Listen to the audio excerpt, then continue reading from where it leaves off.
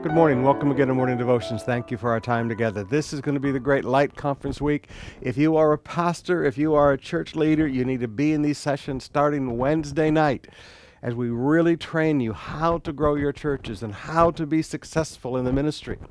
One of the things I'm going to be dealing with in my plenary sessions, both on Thursday and Friday, is how to finish the race. There are so many pastors all over the world that are dropping out. So let me give you a little foretaste of it.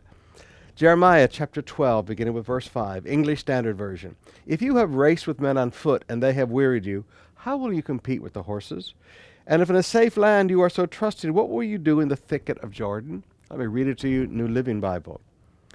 If racing against men makes you tired, how long will you race against horses? If you stumble and fall on open ground and in a safe land, and you are so trusting, what will you do in the thicket of the Jordan? What will you do? Sometimes you just have to learn in life to toughen up. If you're a Go Group leader, a Connect Group leader, if you are a fellowship executive in your church, if you are a pastor, forgive me, if you can't bleed, you will never lead.